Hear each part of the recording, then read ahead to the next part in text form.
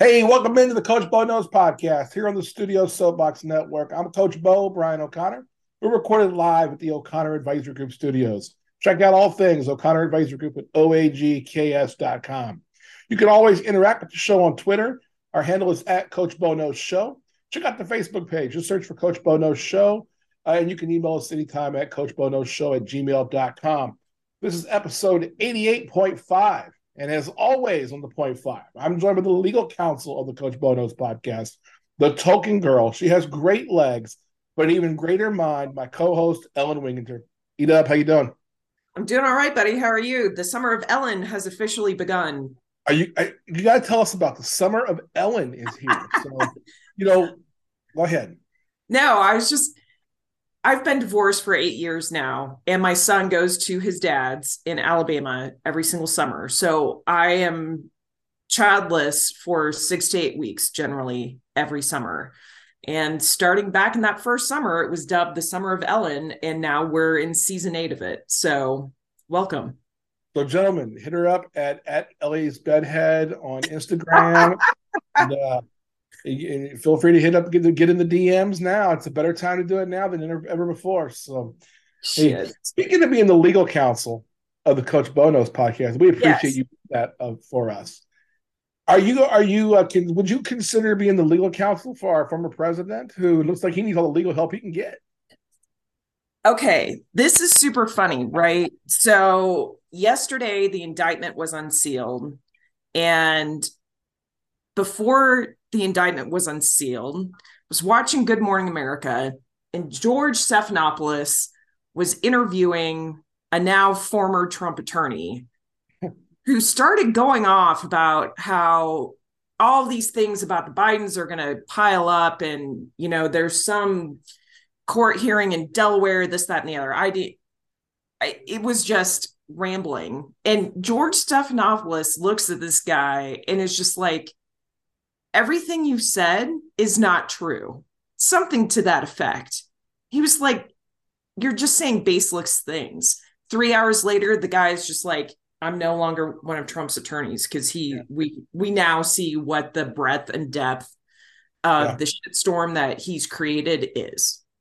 yeah. I saw that he had a couple of attorneys who quit just at the point of reading the the allegations, and now it's not allegations now. Now it's what do you want to call it? This is Well, he's it's been now indicted on these charges. the indictment. Yeah, yeah, it's crazy stuff.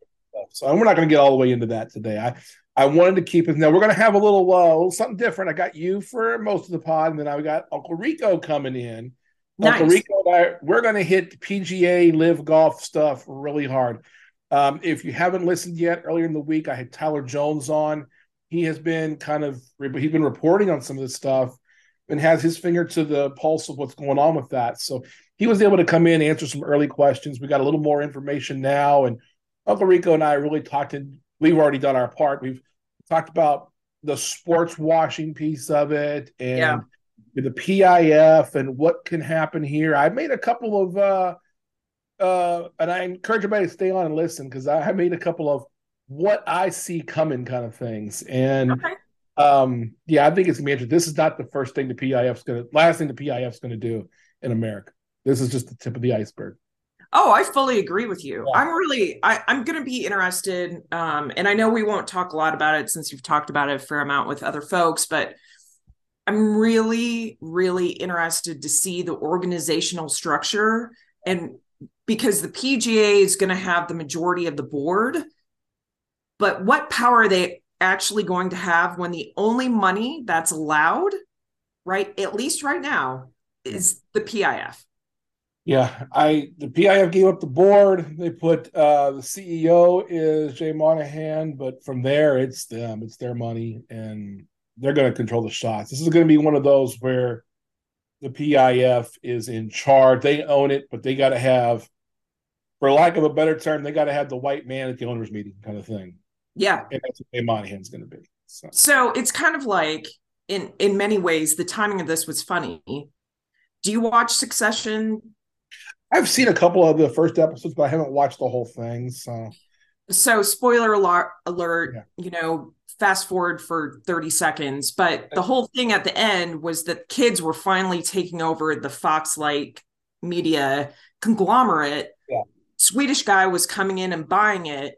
And the argument was, well, you need to have an American head of the Yeah. organization.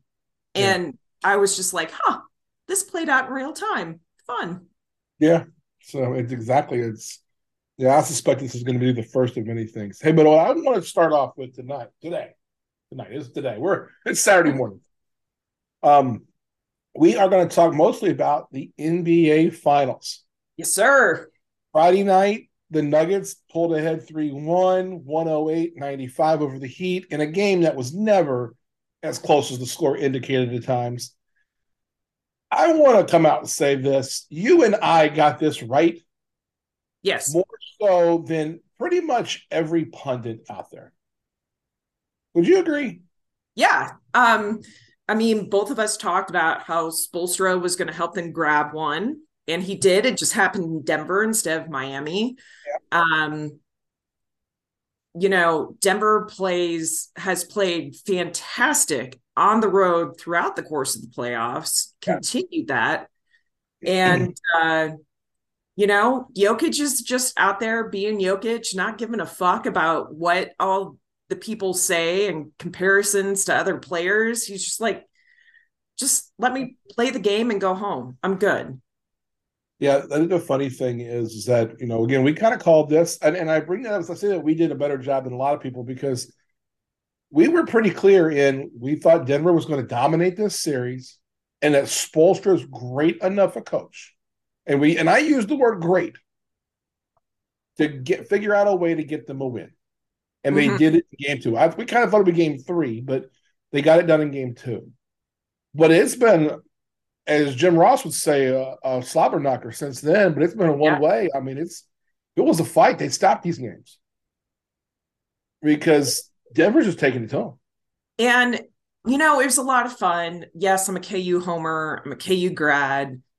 To see CB have the game three that he's had was just amazing because, like we talked about last week, he kind of fell out into the doghouse during the course of the season and no one really knew what was going on. But he's been very steady during the playoffs. He's been consistently out front with the media. They've put him out there throughout the entire season. Yeah. And he just had a hell of a game and showed out, and it made me so happy. Yeah. The text message I sent you during game three was I was like, it's too bad this summer of Ellen hadn't started after game three.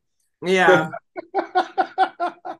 But it's been the domination since. I mean, it's just been, and I know that there was times in that game on Friday night where, the Heat would get it back to 6, and then you'd blink and it was 11 or 12 or 13. And it's like, oh my God, what is going on? And this game was just never out of hand.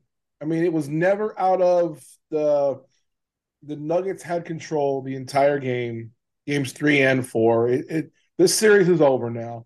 Yeah. I will say I've never seen a playoff series where, again, the pundits, and I'm talking about like, the morning folks on ESPN, that sort of thing, have swung so far back and forth on the pendulum about what a series is. Yeah. First it was, this is going to be a blowout. This is going to be, everything. The Nuggets are going to roll. This is going to be everything Jokic. You make Jokic the, kind of crown him, if you will. Sure. After game 1, same thing. Mm-hmm. After game 2, it was, a lot of people came out of the woodwork saying, oh, man, I told you guys the Heat can win this thing. And it was like, wait a minute. Game 2, the Heat won the game because they went on an amazing 14-0 run about 3 minutes into the fourth quarter. Yeah. And they got so far ahead, the Nuggets kept making mistakes. It was so tough to be there, too. Yeah, the Heat just didn't miss. Look, if you shoot that much from the field, you're going to win the game. Right. And we talked after the game, and I talked to a couple of people, and I just said, look, if you think for a minute this is a series, you're just dead wrong. Like, they're going to go down there, the Nuggets, and they're going to win 2 in Miami. went both of them. Yeah. They're a better team. This is the only thing, and I got to give Mike Malone a hell of a lot of credit for he came out in front of the press and in his locker room and said, "Y'all didn't play hard." No, he just trashed his team Trashed his after own that team, game on Sunday. and they heard it. And he did it in the public. He did it in private.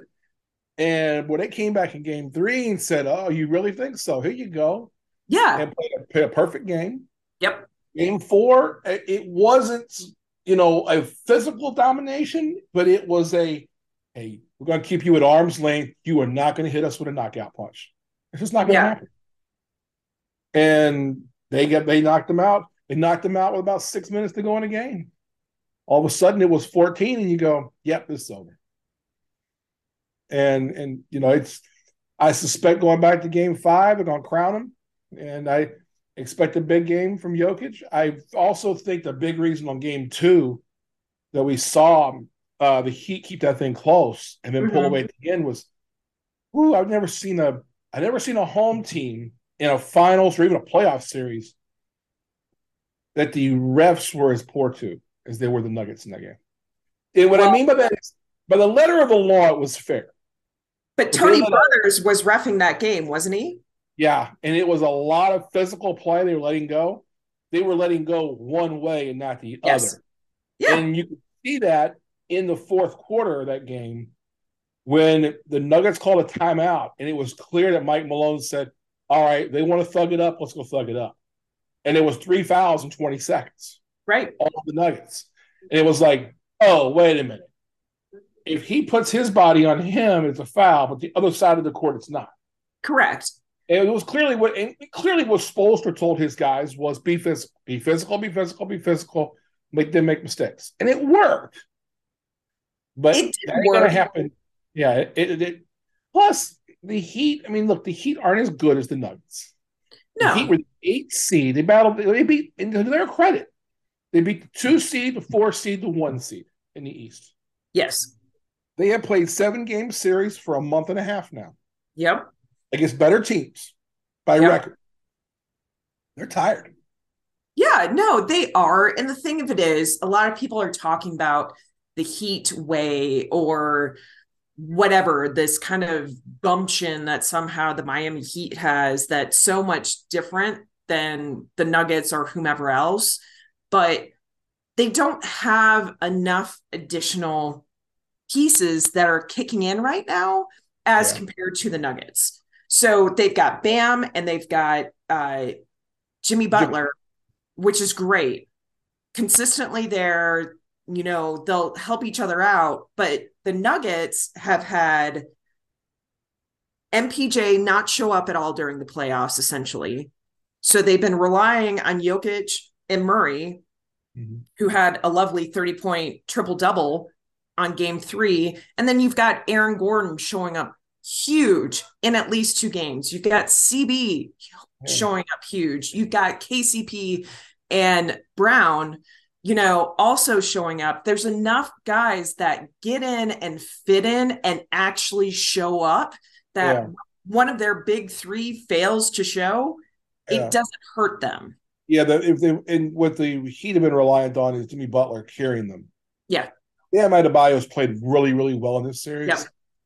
But Jimmy Butler's not played as well. He's tired. They carried them through the first 3 rounds of this playoff. Yeah, it's tough. And it's hard to keep that emotionally high. So I'm not going to blame him on that. But I think your point is well taken.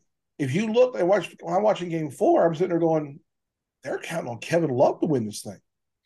And he started out strong. But he's not good enough to carry that team. No. Kevin Love hasn't been that serious a good player for 4 or 5 years. Yeah.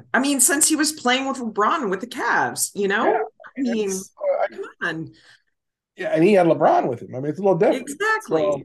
So, you're not going to be able to go to game 5. Your season ticket holder, you're not going to go to game. That was not well planned, Mike. It wasn't my fault either. It is a work trip that I have to take. I will be leaving for Wichita on Sunday, and I will be in Wichita Monday night, but I was able to sell my tickets, and a couple of a guy and his son are going to go enjoy game 5 and hopefully clinch it. If not, Yeah. and Miami can pull 2 out, then you know what? I'll be back in time for game 7 Yeah. following Sunday. And I'll be going with you to game 7 if that Yes, you happens. will. I have no indication that I think there's going to actually be a game 7. I agree. I agree. They're not getting the game 6. I don't think they're getting the game 6. I I don't was they are so either. sure that we were correct after game 2. Mm-hmm. I was on the draft. I was on DraftKings, on DraftKings Sportsbook, one of our great podcast sponsors. Yes. I went and placed $100 bet that the Nuggets would win in 5. I got 3.5 to 1, like a 3 plus 350 on. Okay. I'm like, look, this is a 5-game series. It's over. So yeah, Nice. I will say I've been kind of hot lately. Again, I got another one of those hot streaks going, and It's good. You've got a trip to plan for in the fall that you can put some money away for that and some other things going on with summer. It's going to be good.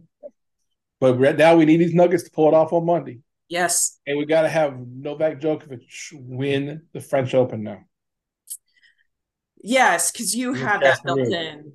I also have a couple of bets sitting out. I've got Nikola Jokic to hit the MVP and to average a triple double. So I'm hoping I do small bets. These are like $5, $2 bets, but it'd be nice to just hit a few of those too. I rolled a little heavy on the Nuggets in the beginning and Jokic to win the MVP. I got enough of a buyout last night to buy me out of my finals championship. And I let ride. I could have let it ride, but what I then did was I took the winnings of it and bet it on Novak Djokovic, and the Nuggets to win Monday night on a two-way parlay. And so that I will come out ahead. I bet. Taking it early and winning that, I will come out way ahead.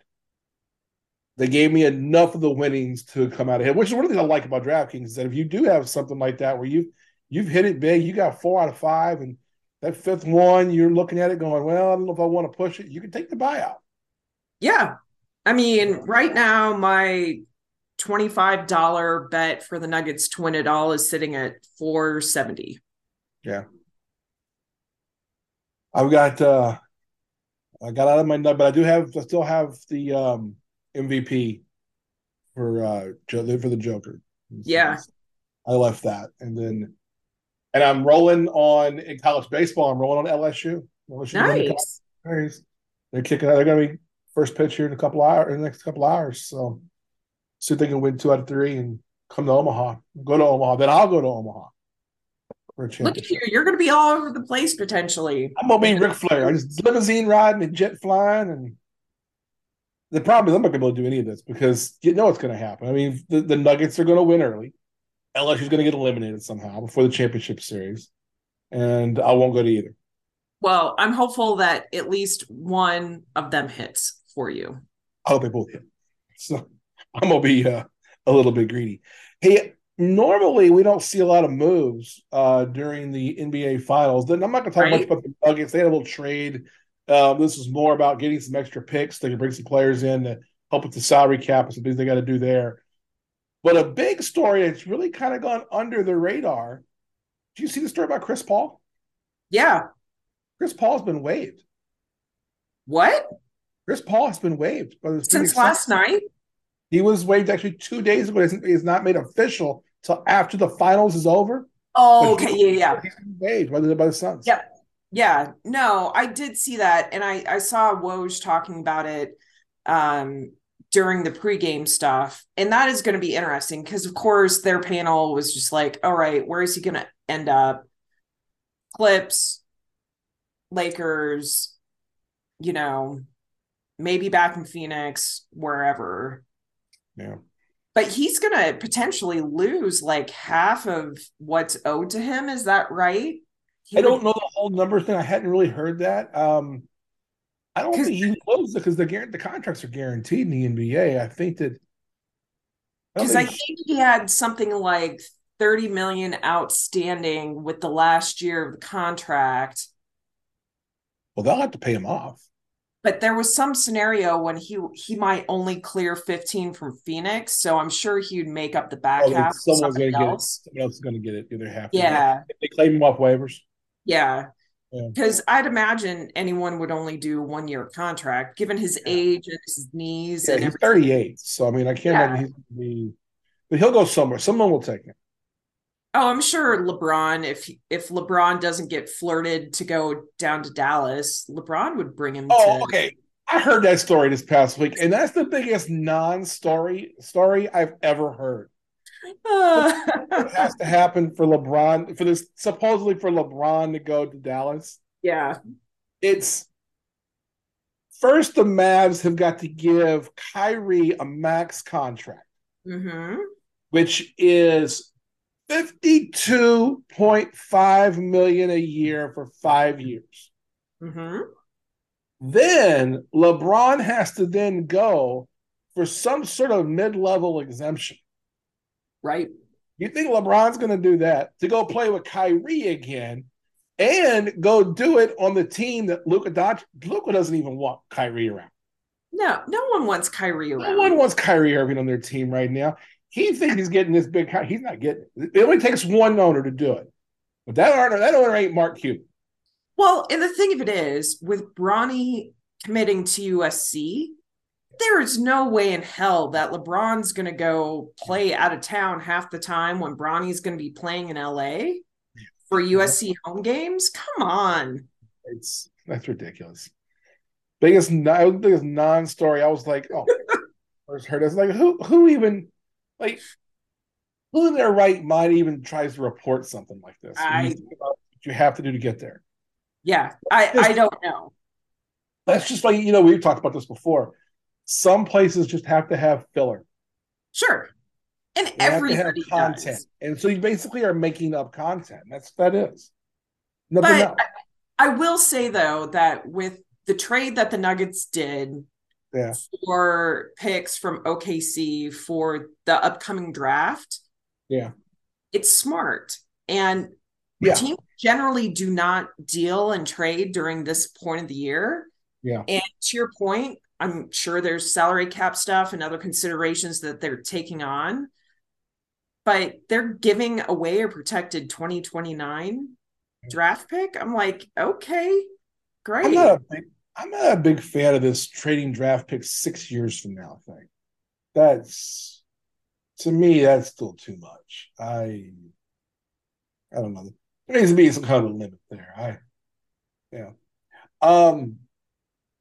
Also, wanted to ask you: did you hear the other? So we got the NHL is also going through they're in their Stanley Cup Finals, Yep. and that's happening down in I was in Miami this week with everything there, and that series is 2-1 Golden Knights. Game four is tonight, Saturday night, as we were talking tonight. Um, but so we had this interesting thing where like the center of the sports world this week was in Miami with Yeah. the Panthers, with the Heat, Uh-huh. and then the big sports news as well. Messi is coming to America. Can you believe that? That he's coming to play with the MLS Miami team. Yeah.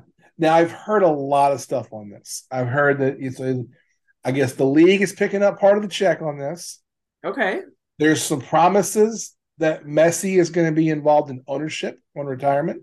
Not surprising. Okay. Um, and it's even to like the point where like Messi's getting a piece of the TV money, the overall Apple TV money, because now Apple TV is extremely happy Oh, because sure. that's going to be on TV a couple times a week here in America. Yeah. We were And talking, go ahead. I'm just thinking, like, given the run up to the World Cup being in the US next year, Mhm. that's going to be huge. Yeah. I wonder, we have a team here in Kansas City, obviously with Sporting KC, and they'll Yep. play here at some point. Me and Jen were talking, and I said, "Do we want to go to this?" She's like, "Oh yeah, we want to go." And I was like, all right, I'll go. So yeah, Yeah, if Miami plays a game here, I'm definitely gonna try to go. I mean, it's I'm sure I will definitely, when yeah, Miami plays the Rapids, I will definitely try to catch them out here in Denver. I mean, that was the big thing when Beckham went to LA, that was yeah, kind of the first big yeah, European star who had come over. Um, but Messi still, I think, has a little bit more life in him than Beckham did when he came over. yeah, So I think in some ways that's what will make it more interesting. yeah. Um, I agree 100%. It's just one of those where I'm looking at it now and I go, okay, it's a it's to me, it's a little bit surprising that Messi chose to come here because I'm wondering if he got offered some PIF money. He did. He turned He down a huge Saudi Yeah, contract. that because a couple of those guys are taking huge money to go play over there. Yeah, so he turned down a huge Saudi contract. Okay. Because Ronaldo, I think, took his. Yeah. Uh, I can't remember if Messi is one of the ones that has some of the tax issues that keep popping up with some of these soccer players, and of course, Florida has no personal income tax, so Yeah. he's looking at it as a tax haven as well. I would assume from a Yeah. certain standpoint. Yeah. So It's uh, I don't know. it's pretty amazing, and and you got to know that Apple's got to be happy since they're the exclusive partner for the MLS moving forward, and so now you got to get Apple TV if you want to watch Messi play. That'll be kind of cool. Or uh, get T-Mobile as your carrier, and they offer it for free. Oh, yeah. I'm Verizon. We get ESPN Plus for free. So with T-Mobile, I get MLB Mhm. and MLS for free every single. Well, this was the first year for the MLS, but I've been getting MLB for free through T-Mobile for the last 6 years. Yeah. Yeah. Um, right. Well, before we get to the next thing, I want to talk about our sponsor real quick. We already mentioned them once. That's DraftKings Sportsbook. So, hey, right now they got a cool thing. If you haven't joined DraftKings Sportsbook, if you're a hockey fan, I especially implore you to get in right now because if you place a $5 bet on any bet on the NHL Stanley Cup Championship, you will get $200 in free bets. Nice. Now, normally it's $150 in free bets for replacing your first bet. Right now, you can get up to $200. Go to our show notes. You can get take the link, take you over there. That helps us out. Obviously, it also helps them. And in your state, if you're qualified in your state, which most of the states that we have listeners in, you do have it. You can get your $200 in free bets. So place $5 on the Knights to win, or anybody. If you place on the Panthers, you can do that too. Don't waste $5 doing that. But place it on the Knights to win, and then from there you're going to win your $5 plus $200 in free bets. They take about they have 7 days before they expire, but you can use them anywhere you want on DraftKings Sportsbook. And if you haven't checked it out, DraftKings Sportsbook is really cool. Whether not just for hockey, I mean for hockey, for basketball, for baseball, College World Series, they've got live action on Super Regionals this weekend, Yeah. which is really cool. Um, I love the live action. That's something that we've talked about other websites in the past. The thing I do love in DraftKings is that up to the second live action. If you're watching a game and you go, "Ooh, I think this is going to change things," you can go in and make a new bet with your new information. I It love it yeah, no, it's great. I do love the live betting. Nicholas and I say that we can't cheat during games because most of the stuff we do is streamed. So there's a Yeah, lag. So DraftKings is actually ahead of us. yeah, a And couple seconds. so it's just kind of like uh um Yeah, that makes a lot of fun and more entertaining, and their interface, frankly, I just really like. I think they got the best one. It's the easiest site to use. Yeah. I've tried them all, folks, and it is by far my favorite. So check it out. We appreciate their sponsorship. Again, check the show notes. There's a link in there. Take that link in your state if you're approved. If your state's approved for it, you're good to go. And it's like 16 states right now. You're good to Yeah. go. And they have In horse Kansas, racing now too. So yeah, horse racing's in there now. And if you are If you're a listener local here in Kansas, totally legal. If you're in Colorado, where Ellen is, totally legal. Louisiana, where a lot of my family is, totally legal. This is all legit. It's not like some of these other ones. I've seen some of my brethren and friends down there in Texas that are playing this over-under game. What is it, Prize Picks? Have you seen this? I think I've heard you mention it before. It's a scam. Yeah, to me, it's a scam because Okay. you only got to be 18. They're trying to say that it's fantasy sports, and it's Mm-hmm. basically all over-unders. And it's, to me, I don't think it's good at all. My son came home and showed it to me one day, and I was like, first off, this is a scam. Don't do this. And secondly, this is just glorified fantasy sports. Yeah. This is not, yeah, you don't want to do this. So, but no, check out DraftKings, and we appreciate them helping us out. One sad thing has happened this week. I'm a big wrestling fan. Mm-hmm. Lost the Iron Sheik. R.I.P. man. Oh, did you see today too? The Unabomber died. The Unabomber died. The Unabomber died. We lost Pat Robertson this week. We lost the Unabomber, and Donald Trump might go to prison. I mean, this has been kind of a good week, except for the Sheik. But you know what that means? That means the Sheik's just waiting at the pearly gates. He's waiting. He's got the folding chair. I'll put someone in the camel clutch. Yeah, he is. If you don't know who we're talking about, the Iron Sheik. Iron Sheik, one of the most famous '80s wrestlers. Yes. He was the WWF. He was WWF champion for like a week. I think it was like 2 weeks. He He beat was like the Bob Backlund and biggest lost. Hulk Hogan foil, right? Yes. So the way it worked was in 1984, when Hulk Hogan was going to become the heavyweight champion, and Hulkamania was going to start. The current champion was Bob Backlund, who was a good guy. They didn't want to have Hulk Hogan beat the good guy, so they had the Iron Sheik come in, who was like this hated Irani, through all the stuff in the '80s, and he beats the Golden Boy, Bob Backlund, controversial way. But then 2 weeks later, he loses to Hulk Hogan. Now the funniest part, Ellen, you got to go to YouTube. I'll get you the link and share it for you. If you go to YouTube, hang on. You know what? Matter of fact, let's hit the pause on this. All right, folks, I had to show a quick video to Ellen. So, if you're not aware, 1984, Madison Square Garden, Iron Sheik is fighting, has in a match with Hulk Hogan. He's going to lose the match. He's going to lose the title to Hulk Hogan. And if you don't know, the Iron Sheik's finishing move is called the camel clutch, where the person would be down on the ground, he'd get behind them, and he had his hands wide. He'd put his hands up under the arms and his hands behind your head and pull them up over your knees, and he would then pull your chin up. Yeah, while the guy's face down. Guys, face down. So face he gets down, behind butt you, up. under your back, pulls the chin up. So if you watch the video, I implore you to go to YouTube, and all you got to do is search Iron Sheik erection.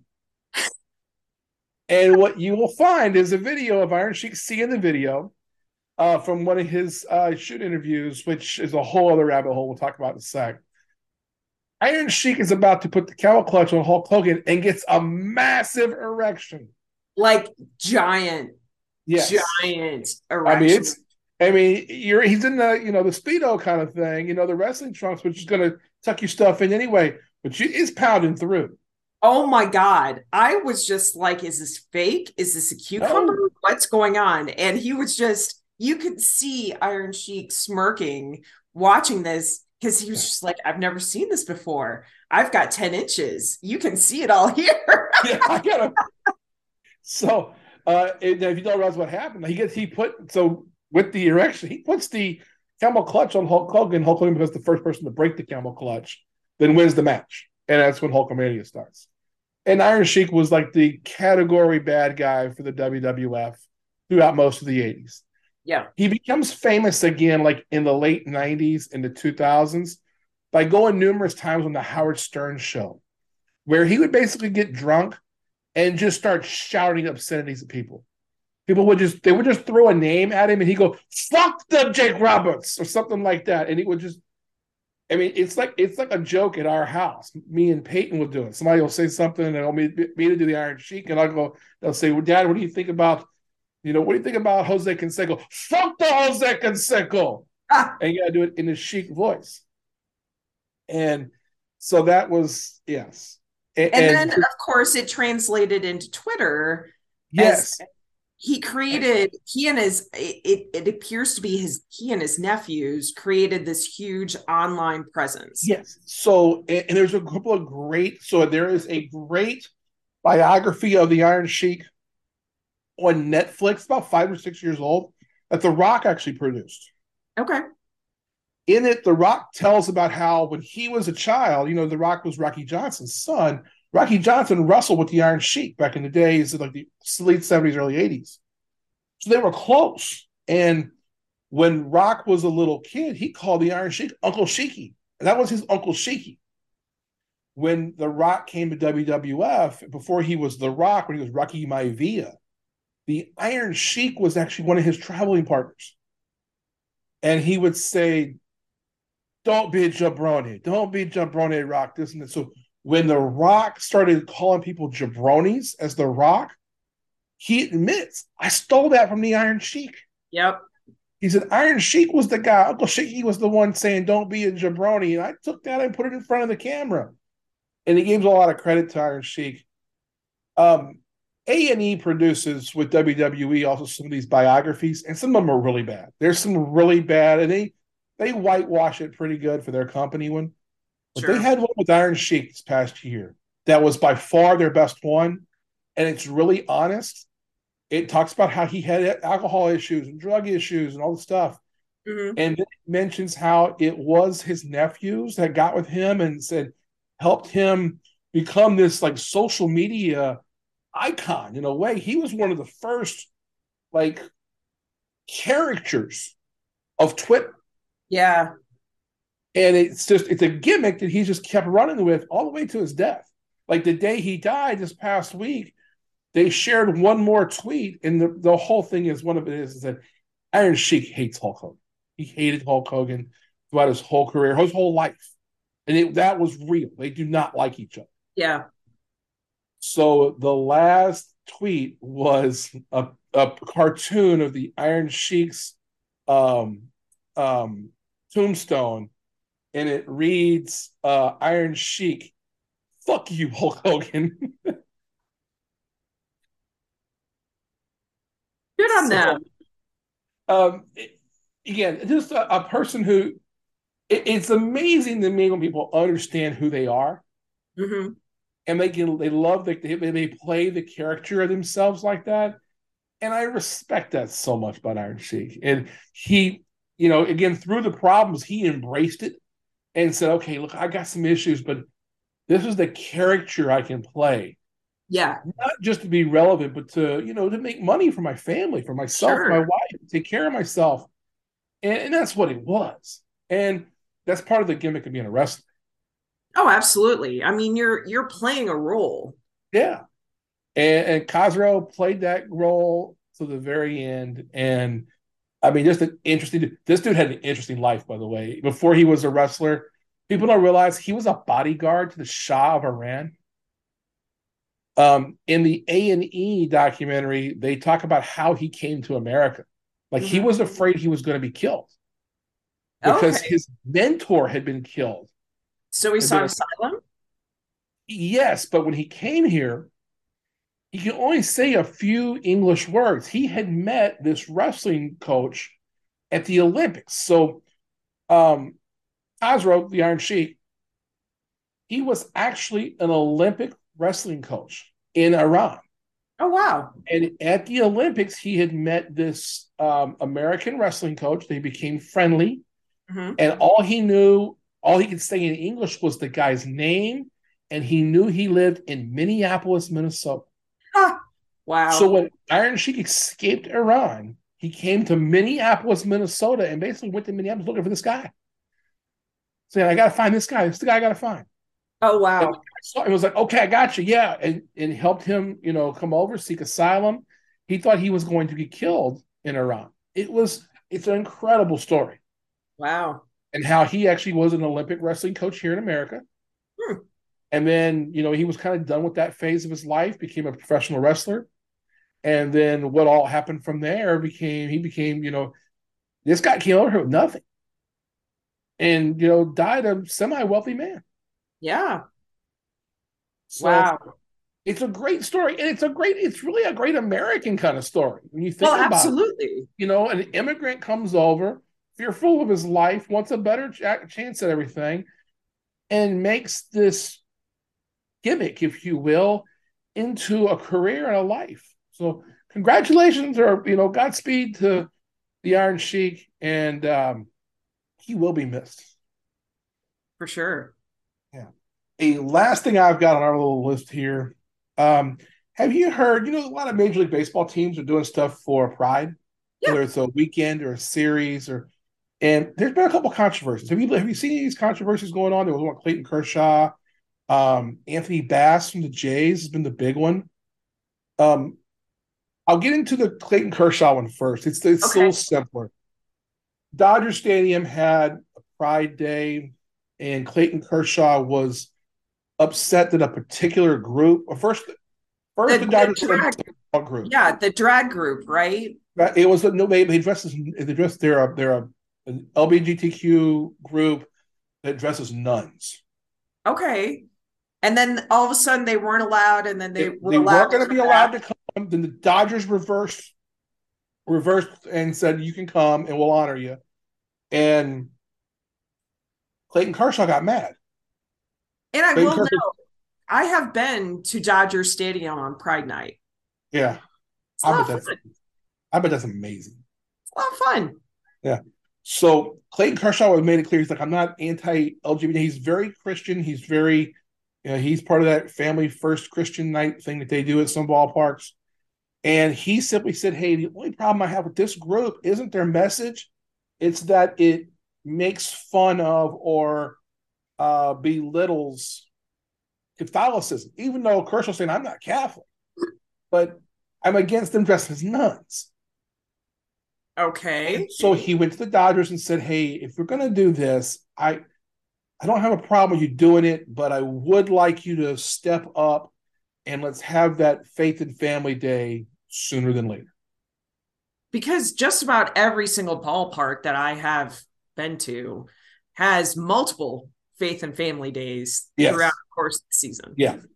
So he wanted that done. And I guess the Dodgers worked with him on that. And that's, again, he did that in a way. Again, I don't like the message, but I respect how he asked. He's like, hey, I'm not really for this, but I'm not against their message, but do this with me, because he was going to be the centerpiece. He wanted to be more the centerpiece of the Faith and Family Night.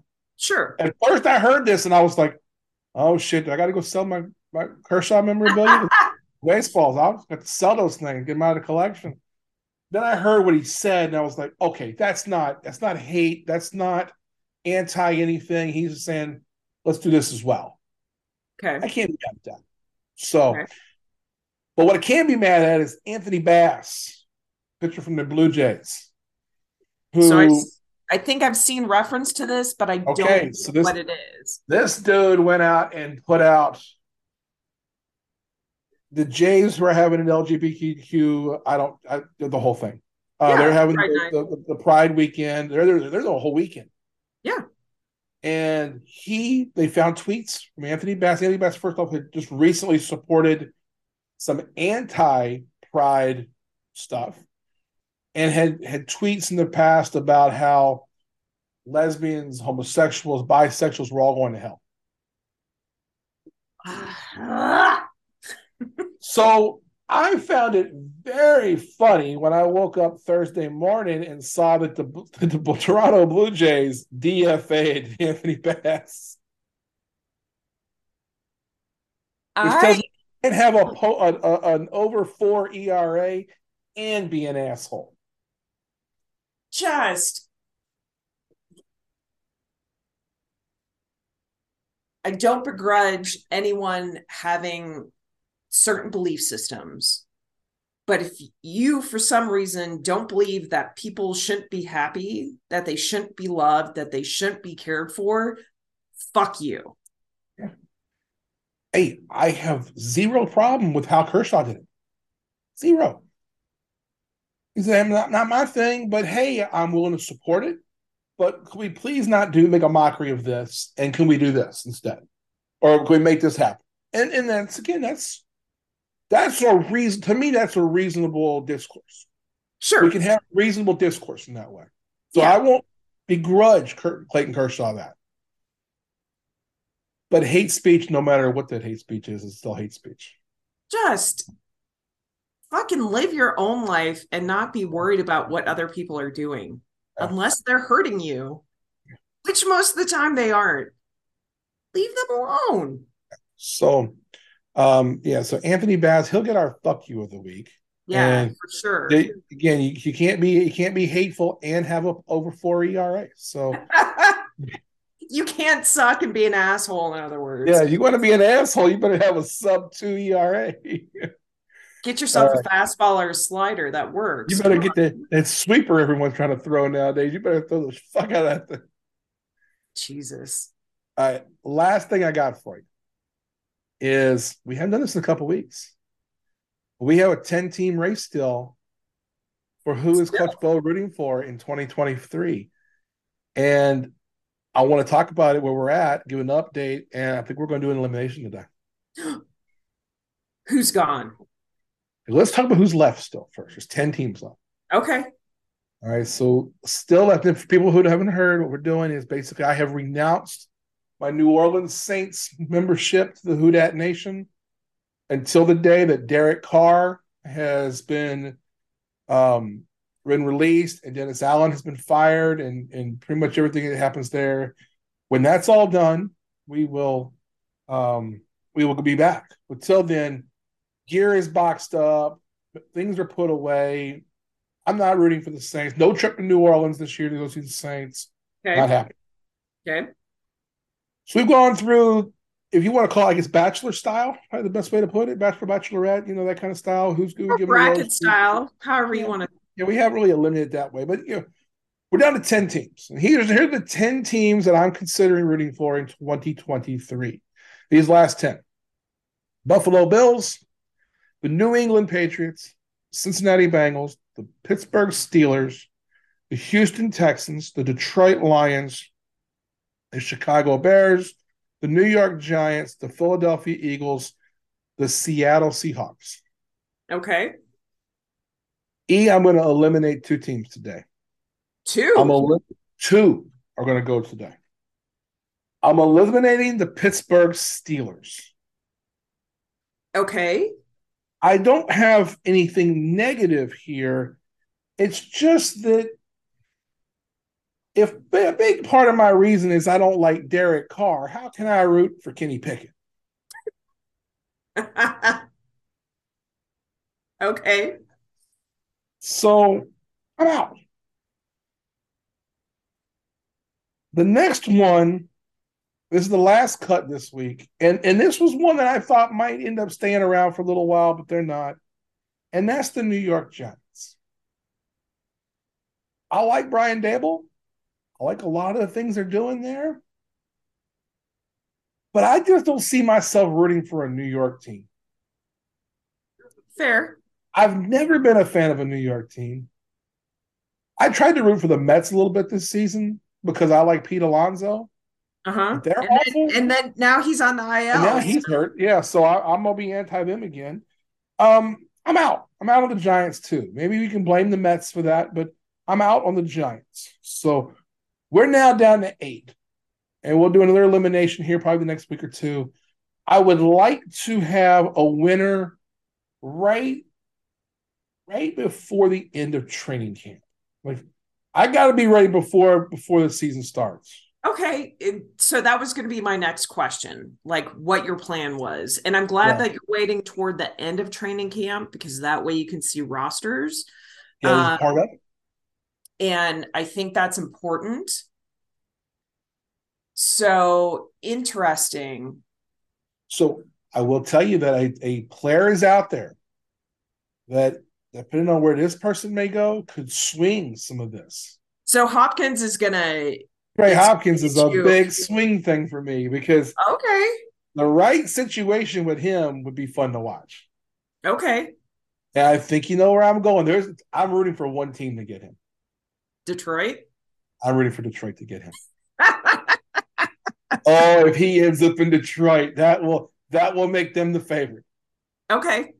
That would, if you even want to know what would push ahead of Joe Burrow, DeAndre okay, Hopkins added to Coach Campbell's team would be fun to watch, and okay. that might push you to a new favorite in the gambling. Yeah. So, although I hear he's going to New England this week, go visit. He visited the Titans Yeah. this past week, New England this week, but it looks like that Buffalo and Kansas City are out on DeAndre Hopkins. Which isn't super surprising given everything that's going on. I mean, I know a lot of my Chiefs brethren are lamenting Frank Clark coming over to the Broncos.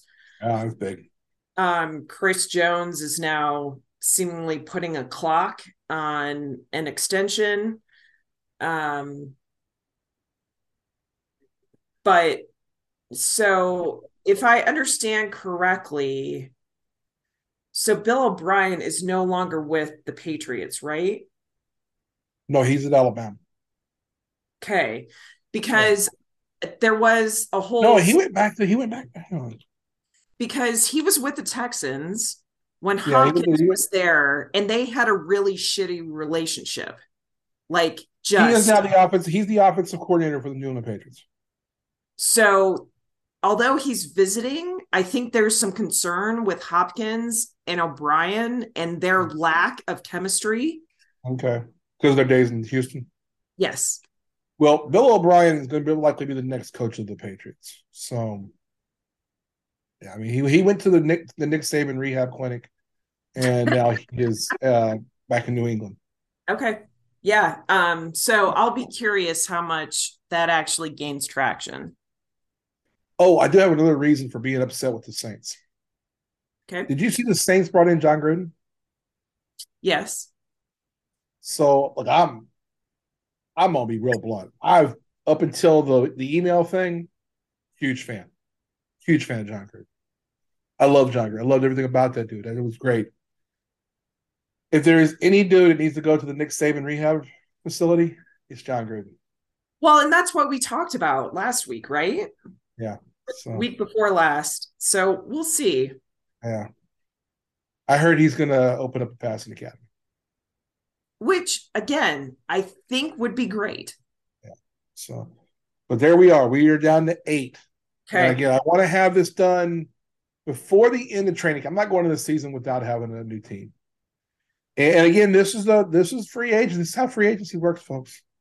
I This think is proof that we don't have to be dead set loyal to a team because we're from there or they're the local team.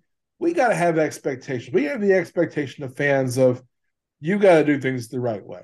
That's what my opinion is. Here's the reason of me backing off the Saints on this is that I simply just do not agree with anything. I think the only grace you need to give yourself on this is that if you don't have it by the end of training camp, it has to be before the last preseason game Oh yeah, of the season. yeah. I will not go into week 1 going, ta-da! Here's my team. No, Okay. yeah. And again, there's the DeAndre Hopkins thing could sway me on a couple of teams. It could definitely sway me on Detroit. I can see that. I know how much you Detroit. love Campbell anyway. I'm So down with Dan Campbell, man. I think Dan Campbell would be fun to have a few beers with, talk football with. for sure. I would run through a fucking wall for Dan Campbell. Yeah. So anyway, that yeah. So there you go. That's where we're at. I wouldn't say they're quite to the spot with the Bengals, but I mean, it's Joe Burrow. It's my dude. So yeah. We'll see. We'll see if anyone can I gotta outstep. keep. I gotta keep. What was that? So I was showing you my Joe Burrow signed Funko Pop. It's in my desk, and I dropped it. We're gonna jump out of here on that. Unless you got something else, you got anything you want to talk about? Bring on. I know you're just focused right now on the Summer of Ellen. So Yeah, it appears my son has arrived in Mobile, so that's good. They had some yeah, mechanical delays along the way, and perhaps we will be together next week doing a pod together. We'll just see how we're gonna schedules figure that work. out while you're gonna be over this way. So we'll figure it out when you're in Lawrence. Well, yeah, thanks again for coming in. I appreciate it as always. I mean, you're the best. Thank you. Thanks for being the legal counsel for us, and thank you for not being legal counsel for our former president. Fuck no.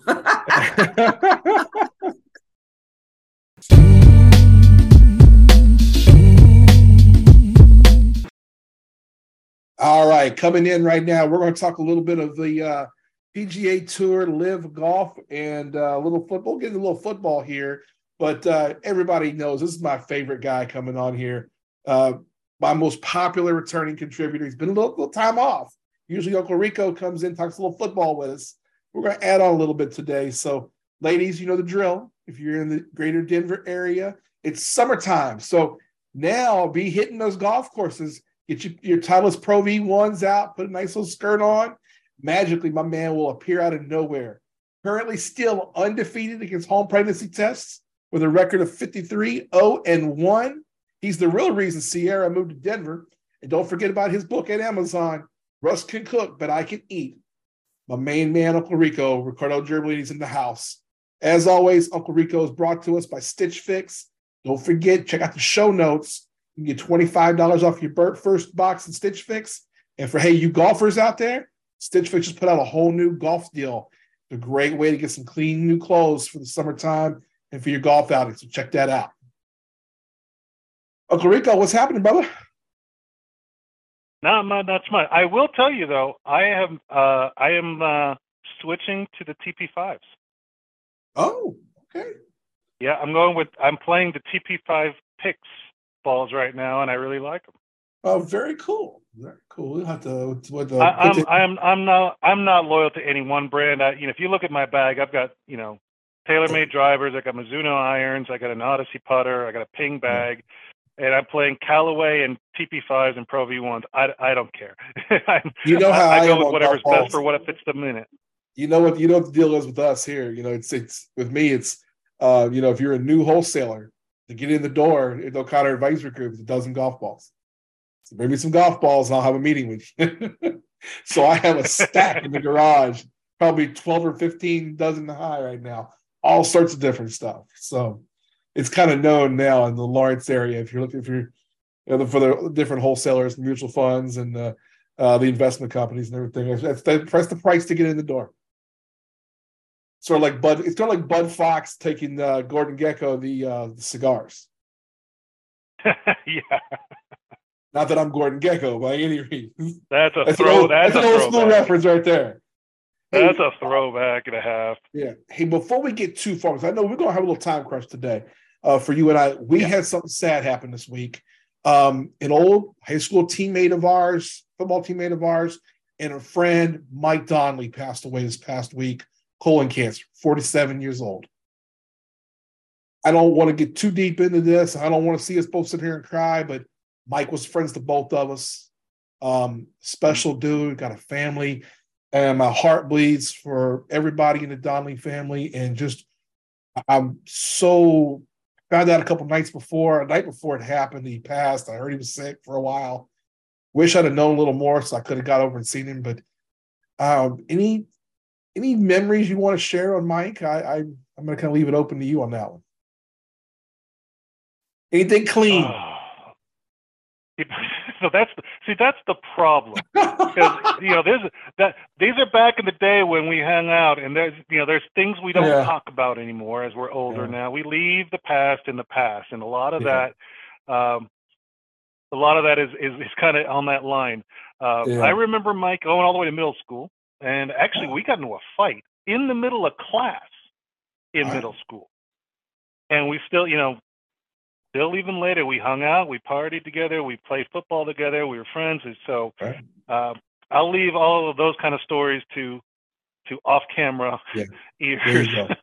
Hey, so but it is a sad event. And condolences to his family, good people, we know them, and so.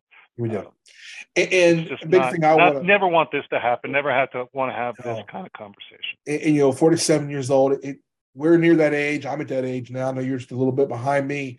One thing I'll say, people who are in our age group, hey, listen, man, colon cancer, you got to catch your shit early. Go get checked.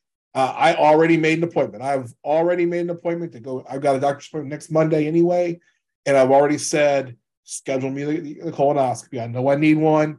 Let's just get it done. I'm going to make sure I got a clean bill of health because This shit'll sneak up on any of us now. We're at that age. We're men of a certain age now. So anybody listening that either knows us personally or has found us through whomever, if you're in that age group, you're 40 plus, go get checked.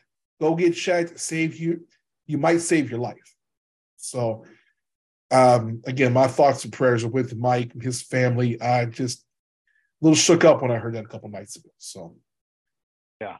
Let's get to the meat of the matter. So normally you and I get in here, we talk football, but you're a big golfer and you watch more golf than anybody I know.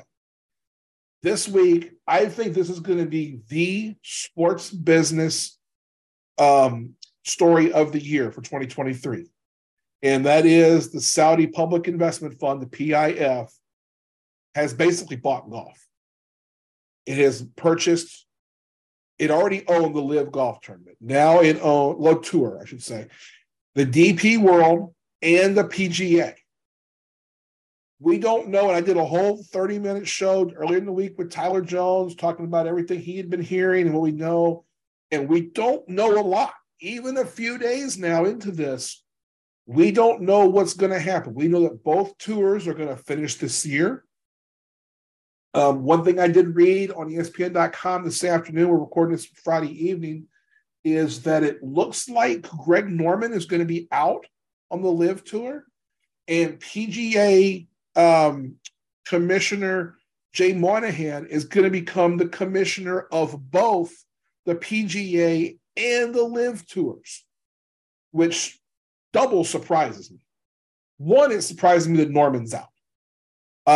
But two, it's not really. That one doesn't surprise. Well, the reason I thought he may not be out, I thought it was 50-50, was that I thought that he's the guy that put the PIF with the Live people, and I thought he would be remembered for that in a way, as far as the month. But you're right. He is being remembered for that, and that's why he's out. That's why. Yeah. Look, if you took this down to the faces of golf, in the PGA, there is one person that speaks above everybody else as the face of golf. That's Tiger Woods. Yes. I don't care who you are today. If you'd gone 10 years ago, you could say Tiger Woods and Jack Nicklaus. Today, it's Tiger Woods, end all, be all. Everybody else is second to him as the face of golf. Yeah. And he pissed off Tiger in a big way. Yeah. Tiger has yet to come. If you keep him, Tiger does nothing but go on the offensive. He has nothing to lose. He's at the end of his career. He's made his money. His legacy and legion and legendariness in the sport of golf is set. He's untouchable in that regard. Greg Norman does not have the reputation Tiger Woods has. Period. Yeah. Well, I agree. And the thing here's one thing I will say on the Greg Norman thing. This is why I haven't been as critical of Greg Norman as others. And, a lot of the whole Live Golf and the Saudi piece of the Live Golf. Now, look, I'll be very critical that Greg Norman said, and was pretty consistent in, he wanted to put the PGA Tour out of business. That was his goal with Live Golf. He wanted Live to take over. Now, it looks like technically Live is buying the PGA, but it's the investor who's doing it. And they're going to keep both tours, it looks like. But what I will say on the Saudi piece with Greg Norman, and I kind of mentioned this, and I got some blowback from a couple people. I had someone get in my email about this. And I said that one piece on the Saudi thing that I think has not been really talked about. We're seeing on social media in different places people saying, I'm done with professional golf. I'm done with this. The issue is that the Saudi issue isn't an issue or the same type of issue in certain places as it is here in America. Just based upon how the PGA came out and really was, the Saudis are anti-American, the 9/11 stuff, all that stuff. Greg Norman's Australian. Saudis haven't funded terrorism in his country. his frame of reference is different than ours. And I think that's one area in which I was willing to say, okay, I get that. But it was, that I still don't think what Greg Norman stands for is, good. And I do think he's going to be out. Looks like he's going to get some money on the way out, quite a bit if I had to guess. It's just, to me, did you hear the number? How much the PIF gave him? I have not heard the number yet. $2 billion. $2 billion buys you the PGA and the DP World. To give you an idea how much that is, or how little that is to the PIF, the current value as of the end of the first quarter of 2023 of the PIF is $620 billion. The PIF would be alone one of the top 10 companies in the entire world in market cap. Oh, yeah. And a lot of folks have criticized the Saudis in this deal and the PIF because they're talking about sports washing, and we're going to see more of it. Just look, bet your bottom dollar that and I wonder what's going to happen with the media rights people, the CBS's and is it CBS, ESPN? Who else has? Is it NBC? NBC. What's going to happen the first time you're on NBC and the PIF puts an ad for visiting Saudi? Are there going to be? We're not really that far from it now. Yes, and we know it's going to happen. I'll give you the reason why we know it's going to happen. The PIF is what has bought shows from WWE. They have the 2 shows a year from WWE. They pay $100 million for it. If you watch those shows, and they're on Peacock, there are basically vacations, come to Saudi, tourism in Saudi. That's the whole plan here. It's one of the 5 pieces to the PIF, and one of them specifically is sports and entertainment. And that branch is used for tourism to help change the viewpoint of the Saudis. Their thought is they want the world to think of them as a post-World War II Germany. They want to tell the world the atrocities are over. They want to tell the world the atrocities are over, even though there was some recently. Yeah, that's the problem. Is that the atrocities aren't over. So it's going to be unusual to see how this works. I have a lot of questions. I went through this a lot earlier in the week. We didn't know what was going to happen with, the PGA Tour commissioner is now the CEO. The PIF governor is the chairman of the board. This settles all pending litigation. So now the players can't sue. Nobody can sue. And the biggest part to me on this, and you and I kind of mentioned this earlier, and I want to hear your thoughts on this. Jay Monahan's now the CEO of this company. In your view, did Jay Monahan sell out the players of the PGA? Absolutely. Absolutely, without question. And here's why this is such another big deal. As far as the rest of the year with regards to news, we don't have the details, so that's going to be trickling out over the rest of the year. The off season, the end of the season after the FedEx Cup, and transitioning into the new season is going to see some major shakeup as this unfolds, and you can expect player pushback in a big way. There may be a handful of players. I don't expect them to all walk, but I expect that a lot of the players to approach the game in a new way. They're going to say, this can never happen again.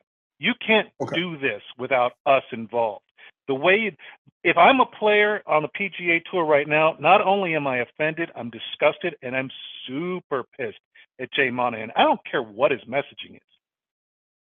I would expect to see the players band together in a way that has not been seen in individual sports like tennis and golf that will change the way they approach this process. Again, it won't. If it were me, if I were a player on the tour, I'd be looking to band together with the rest of the players and find a way to get him out. There's no reason he should benefit from this. It's not what they're doing. Okay, and I want to be clear on this. There's a lot of people that expected this to be the eventual outcome in some way, shape, or form, whether it's now or 3 years from now, which I thought it would take longer to get to this point. It's how he's doing it. Yeah. It's underhanded. It's slap in the face. It's disrespectful, and I would expect he has no friends on tour right now. Yeah. So my question on your same thinking there. So let's talk about that with the players for a moment. With Jay Monahan, and I expected initially that he would not be around. It looks like they may be doubling down, which tells me that Jay Monahan was not out for the players. But was Jay Monahan looking at this and saying, well, you used the word inevitable, and I used that same word talking to Tyler Jones on Wednesday about this. And I said, was it inevitable that all these lawsuits were going to go the way of the LIV Golf Tournament? That the LIV people, because of the backing of the Saudis and because of antitrust rules, there was no way they were going to lose in court. If nothing else, they kept the PGA, in this case, from bleeding out, if you will. Mm-hmm. Do you think that was – I'm trying to figure out what he's thinking. And that's the only thing I can come up with is Jay Monahan's thinking, hey, look, we're going to lose. Any legal mind that looked at this at any length was saying the LIV Tour is going to win the court with that. Yes and no. I think that a long, drawn-out legal battle in this, there are no winners. You can say that the LIV might win. You could say that PGA might win. I think there was a European case in which LIV actually lost. Yeah. There, and that's a recent finding. So I think there's a little bit of it could have gone one way or the other, in that battle, but it was going to be a long, drawn-out process. Legal battle, and that inevitably was going to be a loss for the sport as a whole. Yeah. That was never going to be a winner, the division of it. But if you follow it to its logical conclusion, no matter what, either LIV Golf would fold, but its financial backing indicates it's not going to happen. But at the same time, LIV Golf did not make money. And this is the interesting part. They haven't made money, and today. So we're recording this Friday, June 9th. Today is the 1-year anniversary of their first event. Yeah. So in the first year, not only did they not make money, they didn't last against the PGA as far as that goes, in that now it's being folded in. So as the LIV by itself as a standalone tour, it didn't even make a year before this process started. And this process has been on for 7 weeks. So it was announced Tuesday before the 1-year anniversary of their first event. Yeah. Now, we do know that there's been talk that the LIV Tour is going to continue in some way, shape, or form. We really don't know yet. What we do know, and you said it right, is that LIV was a loss leader in a way for the PIF. The PIF never cared about making money in the LIV Golf. It is not even the whatever millions or hundreds of millions or $1 billion they spend is a drop in the bucket, and it's the tour. It's more about the tourism. It's the sports washing. That's the term that's been come up with now about this. And I look at this and go, okay, the Saudis, PIF buying this for $2 billion is a joke. They're laughing their ass off at buying this whole deal to get out of all the litigation and to get this thing done a year in. LIV won. Yeah. And there's a part there that does make sense here, where you're from the PGA side, is even let's just say that the PGA had the upper hand in the legal battles. I don't know where that really stood. Yeah. But let's pretend that the PGA actually had the upper hand in this. It's going to cost them. a significant amount of money, continue those battles to eventually win, possibly. But there's no winning after a long, drawn-out battle at the end of the day. That's just. I can say I won the legal battle, but it cost us how much to do it? Yes, that was the thing I think that Jay Monahan was thinking. I think he was looking at this going, well, even if we do win, what compensation are we going to get?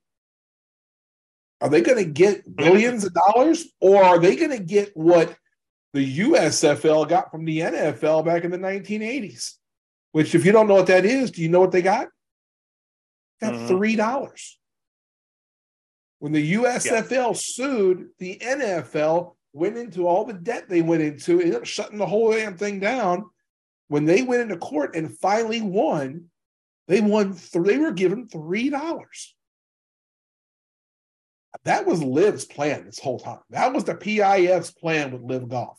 The PIF's plan the entire way was to buy the whole sport. And that was their way in. Yeah, and if to equate this as an idea for everybody else, you could think of a company like a national company like Best Buy, suing Amazon, suing Amazon. It's not a question of whether they're right or wrong. It's that Amazon has financial backing. They can draw that out and basically defund Best Buy in the long run. Yeah, that's essentially what PIF is doing. They don't have to win the battle. They're just going to draw it out and continue going on it because they have the fund to do this far, far longer than an organization like the PGA. Did you see, talking about the players for a moment, did you see Rory McIlroy's press conference before the Canadian Open? Yeah, I did. And it's heartbreaking, honestly, to see a player like Rory, who to me is one of the faces of golf that has been thrown under the bus by Jay Monahan. Yeah. Rory McIlroy is sort of he has been the guy sounding the bell for the PGA louder than anybody. He has been the get behind me. His quote was, "I still hate Live Golf." And then this one, and I'm going to bring, and I want to ask you what your feeling on this is. This is an exact quote. "There still has to be consequences to the actions."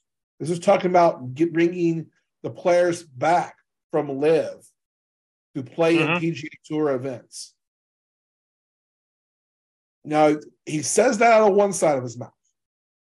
He then ultimately says, I look 10 years down the line, I think ultimately this is going to be good for this game of golf, professional golf.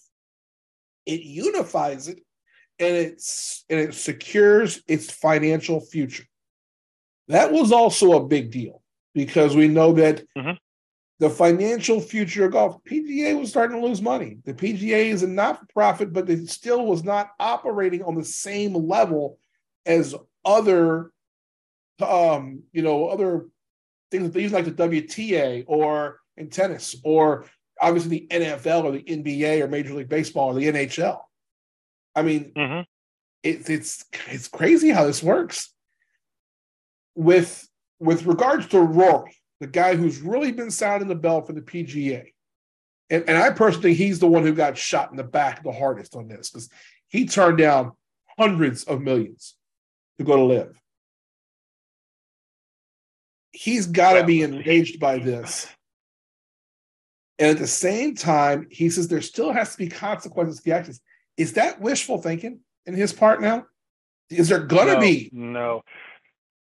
There's what they're basically going to do, and this is where how quickly you can start losing on this. And I think where we're going to find this out in a big way, and why the news on this is going to be all year long, is that they're still in negotiations. And I think who was it? I think it was Jeff Ogilvy or somebody that was on camera the day it was announced, came out of the players meeting, that had basically indicated that as he read it, that this was announced way sooner than they were ready to discuss it publicly. Yes, I heard that. Basically somebody found out about this and was going to leak it, so they got ahead of it, but they were really not ready to discuss it with the players or the public, and so they don't have a lot of information right now. But And I'm glad it did happen, because I think this needs a light shown on it, to be honest. The idea that this was happening behind the player's back would infuriates me as a fan. It would infuriate me as a player on the tour, and will have repercussions for a long time. Yeah. When we talk about players coming back, what I see as this unfolds, especially at the end of the season after the FedEx Cup, is I think that players themselves are going to approach the sport, professionally speaking, a lot more like you'd see the NFL, the NBA, the MLB, and the NHL, where team sports naturally band together teammates to represent for the sport as a whole. Yeah. Individual sports like golf and tennis and such, they don't really have that naturally. I think you will see like a players association change in the off season that says this kind of crap has to end. Yeah. And we need player representation at the highest levels of this sport, because you're talking about our livelihoods, and we're not going to let you just kind of, and I don't know how to put it any more directly, shit down our throats. Well, the with commission, this bullshit. It's awful. Yeah, in golf, and it's been the PGA. The commissioner works on behalf of the players. Same thing with the WTA, the ATP, and tennis. Those are, the commissioner represents players, where in the NFL, Major League Baseball, the NBA, in team sports, the commissioner represents the owners. A different animal here. Yep. Another question I have for you here on this, and then I want to kind of get us back to, I want to get a little bit of football in too, but what would you see, or what would you like to see as the penalty to guys like Phil Mickelson and Brooks Koepka, Dustin Johnson, and Bryson DeChambeau, assuming that the PGA Tour continues as is? A couple of the things were that LIV was obviously paying more money. It was a lighter schedule.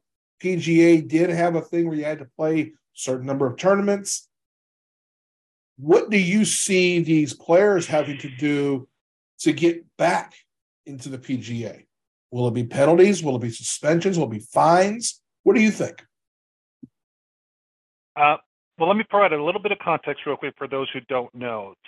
So with certain players you have seen from LIV Golf, and I'm thinking of like most recently Brooks Koepka, DeChambeau, Mickelson. These guys are showing up at PGA events not because they're PGA members, but because of pre-existing exemptions to those tournaments. Yes. That's a very big deal. When we start talking about things like the Masters and the Open and things like that, is that they were able to appear at those because of the exemptions they had won on tour when they were still PGA members. Yes. But they are not, none of those players are PGA members. They don't have a tour card anymore. They've all been kicked. They were all kicked out when they made that move last year. And that was one of the... They had to honor the exemptions because that was the stipulations at the time they received them, despite the circumstances having changed after the fact. These are things that are also, were at the time indicated, would change in future exemption type situations. If the separation was to continue, you would see players that if they left for LIV, the idea was that if they left for LIV, any exemptions to those events would not continue. They would be immediately ended when they left the PGA Tour. But that wasn't the case when this happened. This is all kind of net new.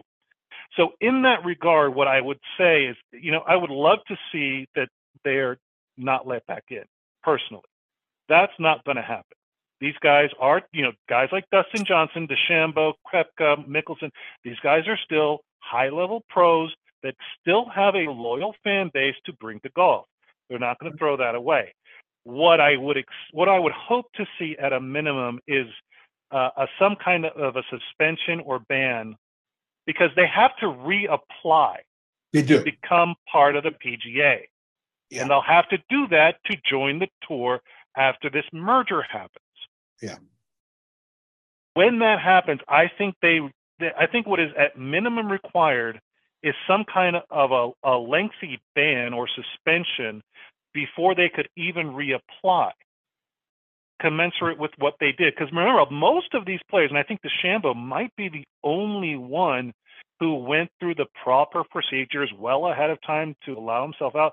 Most of these guys just straight up and walked and went over to live, and the PGA nixed their memberships. So for those guys, I think it would be even worse than a guy like DeChambeau. And then don't quote me on this. I'm not 100% on the, but my understanding was that DeChambeau actually filed paperwork with the PGA to be let out properly. He followed procedures trying to get out. I could be wrong on that.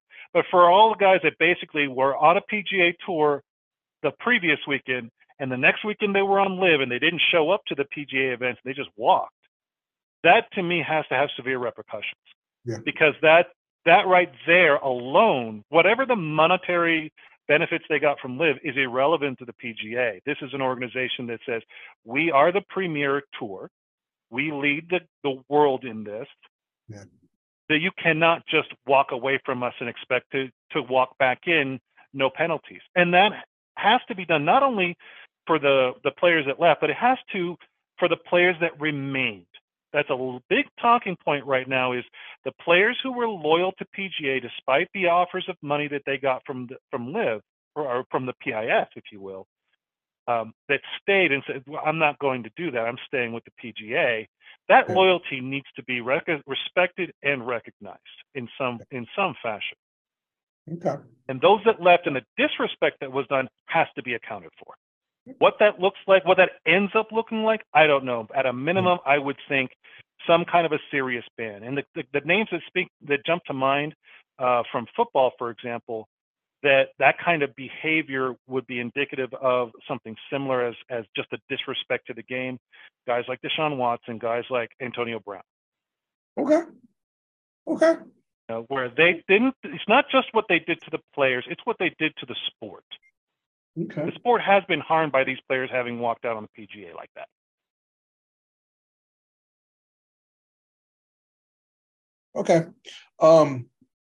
That's great. I realize that's the best I've heard anyone explain this, and where they see that going as far as the consequences, because I have not seen that in some time. I have not heard anybody come across and say this. I've heard people say, well, they'll probably pay a fine, but what's to stop the PIF from coming in and paying the fine? Where's that fine going? The PIF's the one who owns the thing now. So I get it. If you want to punish, a professional player, don't let them play.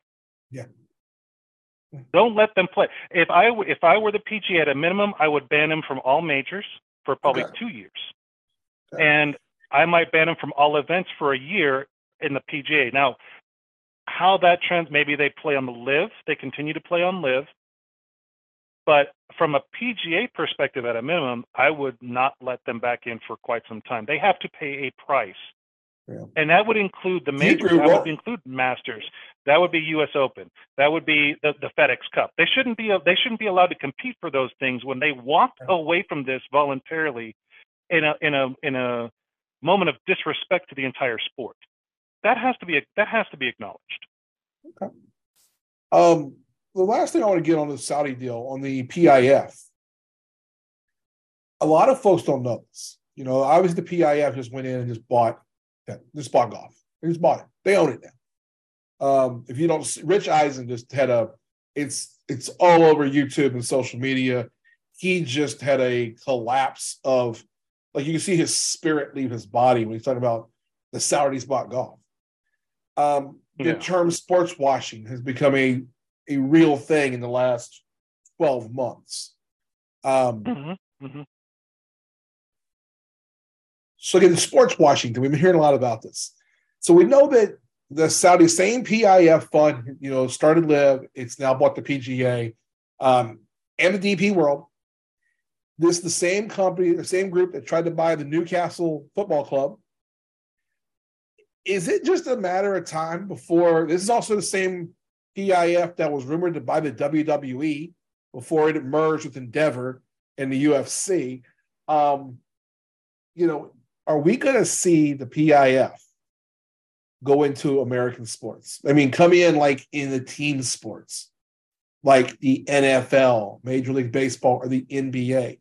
One rule I think people don't realize, I heard this week. The NBA now allows, their board of governors allows for a majority owner to be an investment trust. That opens the door for the PIF to come right in and buy a team. What are your thoughts on that?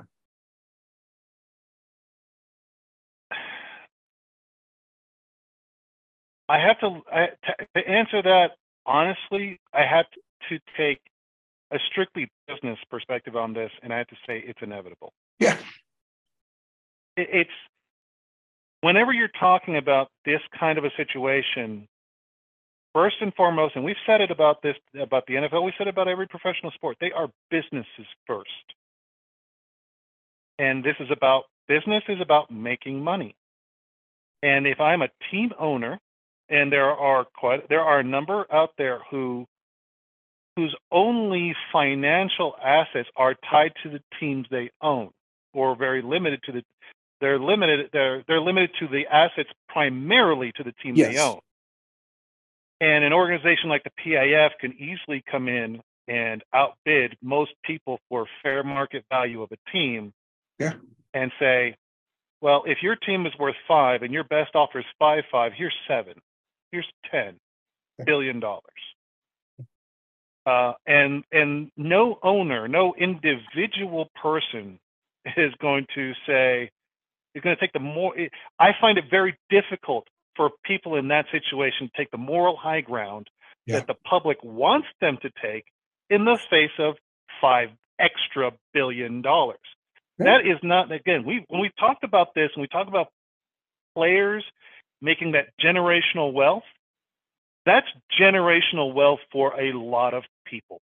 Yes. And I'm not saying that's like a lot of people would think $5 billion is a lot of people. No, that's generational wealth that is for like extended families of people that secures their safety, their security, their livelihood, their position in life for generations.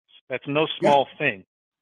And at the end of the day, the public is not giving me that generational wealth. The U.S. government is not giving me that generational wealth. But this organization, who many people don't want me to be involved with, they're going to give me that money, and I don't have to be a part of that anymore. Yeah. And that is not a small thing to say, nor an easy thing to turn down. Yeah. Well, unless you're Jeff Bezos. Yes. So I'll give you a couple of examples. We know that the last NFL team to sell was the Commanders, just sold for $6 billion.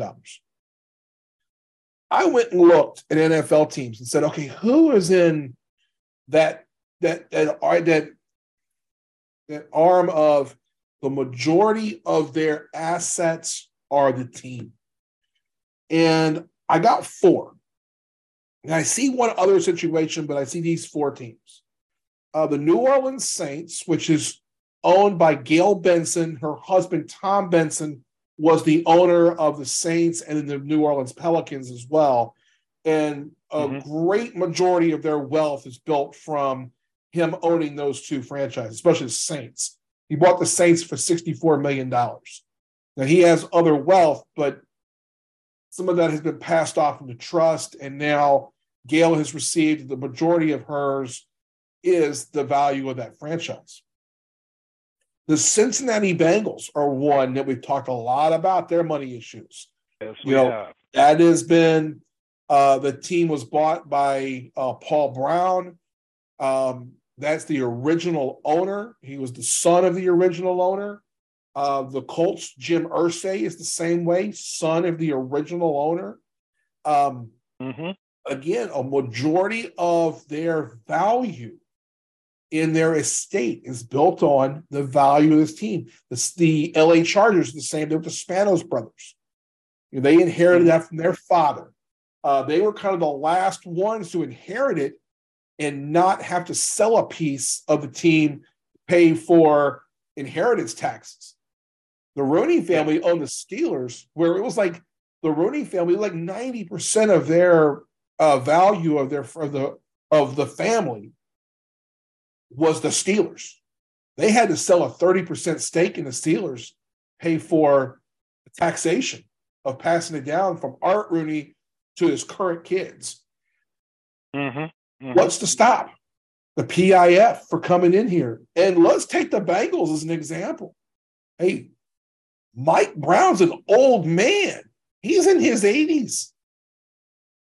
If he's going to pass this thing down, and the Bengals have one of the biggest, they're one of now the 10 most valuable teams in the league, according to Forbes, because they happen to have one of the most marketable players in the league in Joe Burrow. What's to stop the PIF for coming in and saying, okay, look, the Commanders went for 6, we'll give you 10. Yeah. You know, here's the other one that will blow everybody's mind. This is not the NFL. What about the Lakers? The most recognizable franchise in the sport is owned by the children of Dr. Jerry Buss, who we know, if you know anything about Jerry Buss, he mortgaged everything to buy the Lakers. And his wealth was built by the Lakers. And the Buss family doesn't own anything else. They own the Lakers. They own the Forum now as well, but that's it. They own the Forum and the Lakers. At some point, you know, you go from what you want to be a multi-billionaire, you want to be at that level in cash, you can sell the Lakers. How much would the Lakers go for? And who else could buy it?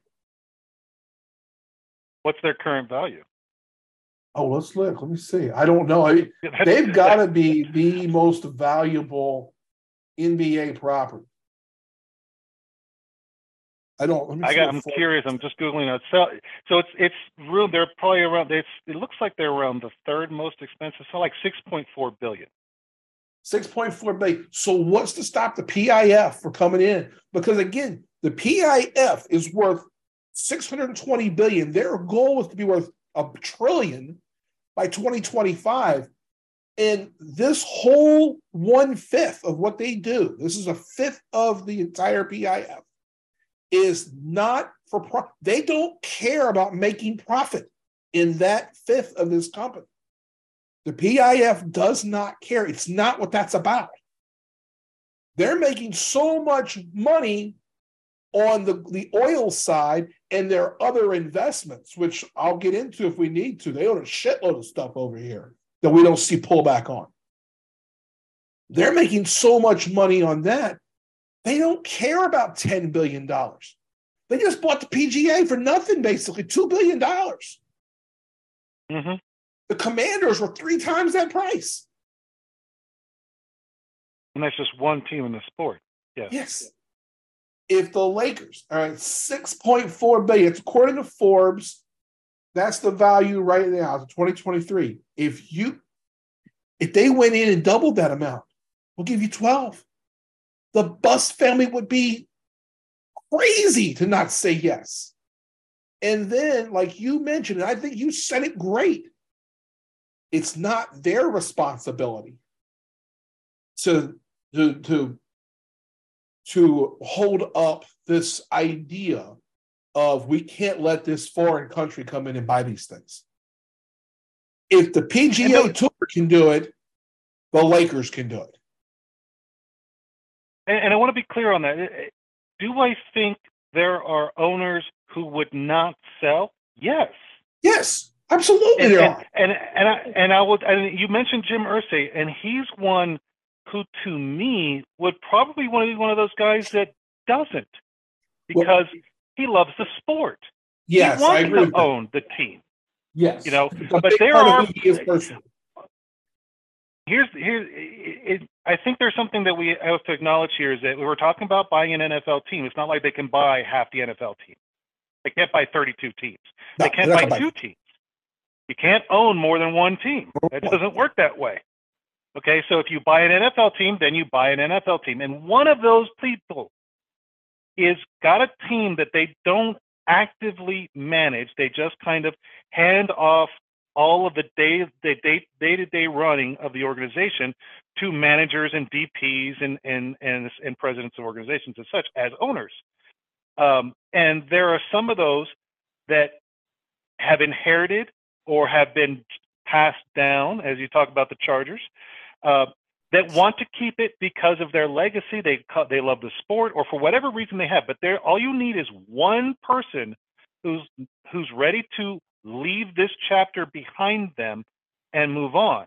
Because being an owner is a job that they have to approve funds, they have to approve employments, they're managing the teams, and maybe they're at a point in their life they don't want to do that anymore. Or you end up in a situation where you're being forced to sell if you're the Commandos.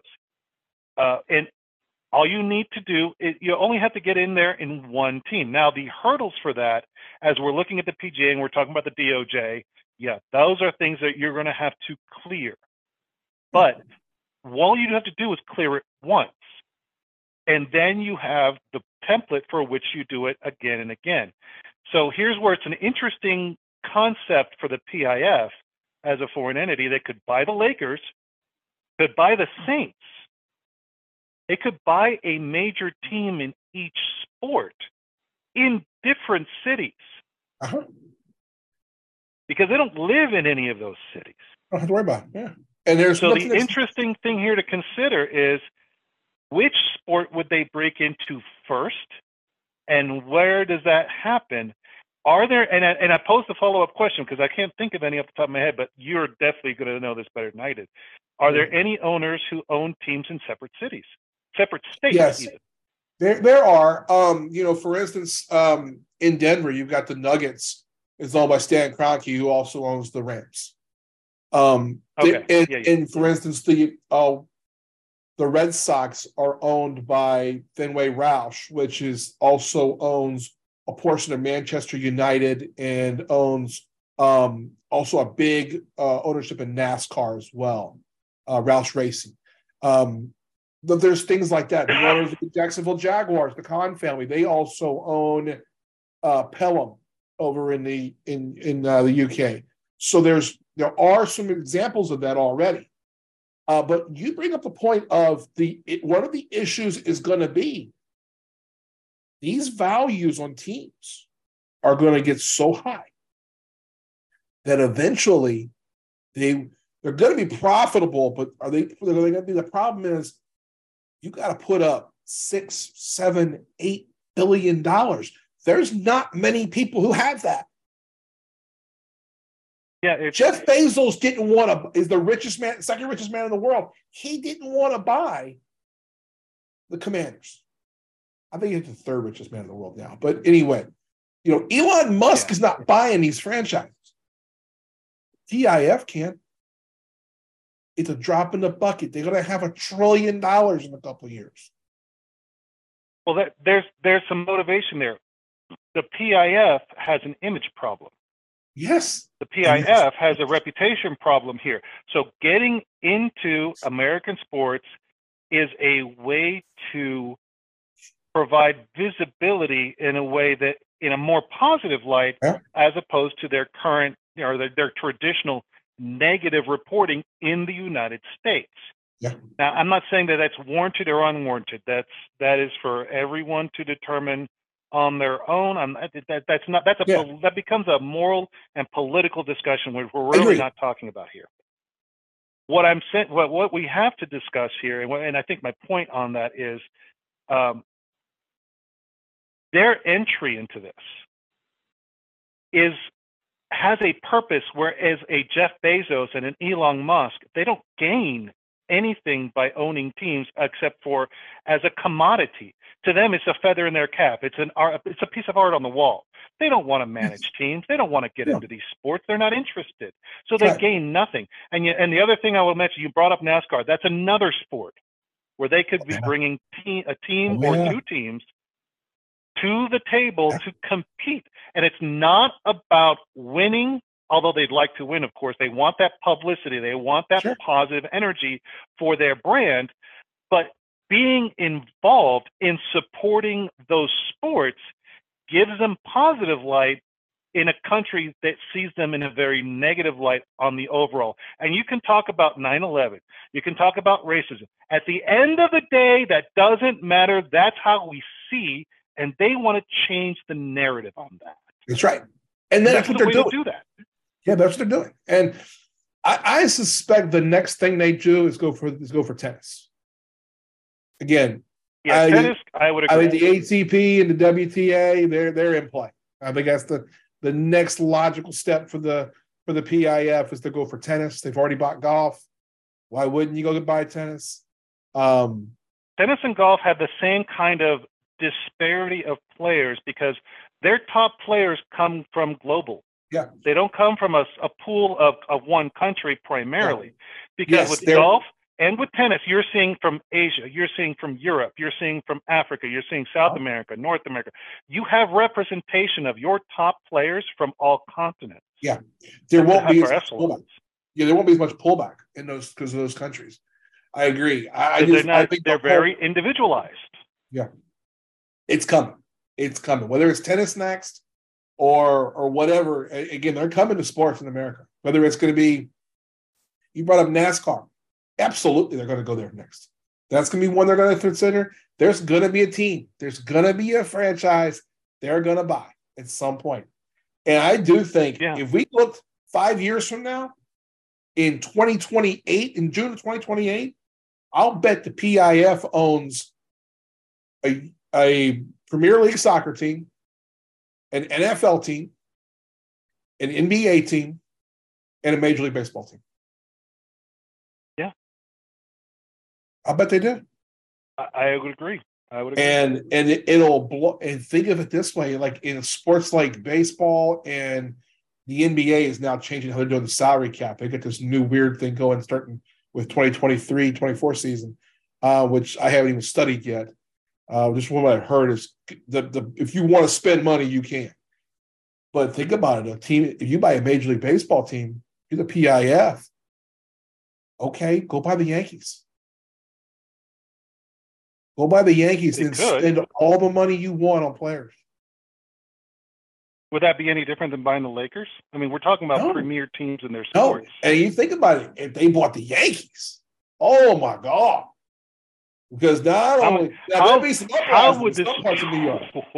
There'll be an uprising in some parts. How would the streets look? I wouldn't want to be on Long Island when that shit happens.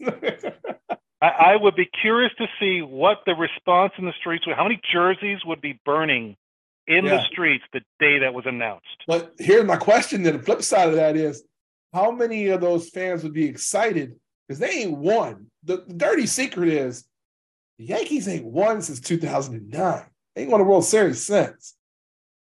Boy, how many of them people would be happy that the Saudis come along, buy that team, and say, we spending money, boys and girls. And I mean, well, and there's always going to be there's never 100% on that. There's always going to be a group that says, I don't care how they do it. I just want our team to win.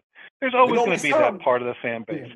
But that's not going to be the majority of the vocalization around that. It's going to be, and that's what we're talking about here. This is going to be a very tricky situation. It's going to be, I don't want to say territorial, but it's going to tear things apart, sort of like how we are politically right now. Where we're one side or the other, and you are either team this or team that. They're going to bunker down, and I think that's where we're at. I think we might see some bunkering here if something like that happens. Hey, I'm going to cut us off there. I know that we were talking about wanting to get a little bit of football. We'll do football next time. We'll get you in here next week or the week after and do football then. I really wanted to get with you. I know that you're a huge, passionate golf fan, and I was like, I got to get Uncle Rico here to talk about this. I knew we would have a good time. So, Uncle Rico, thanks so much for coming in, and I appreciate you. And hoping to see you next week, but I don't think it's going to happen.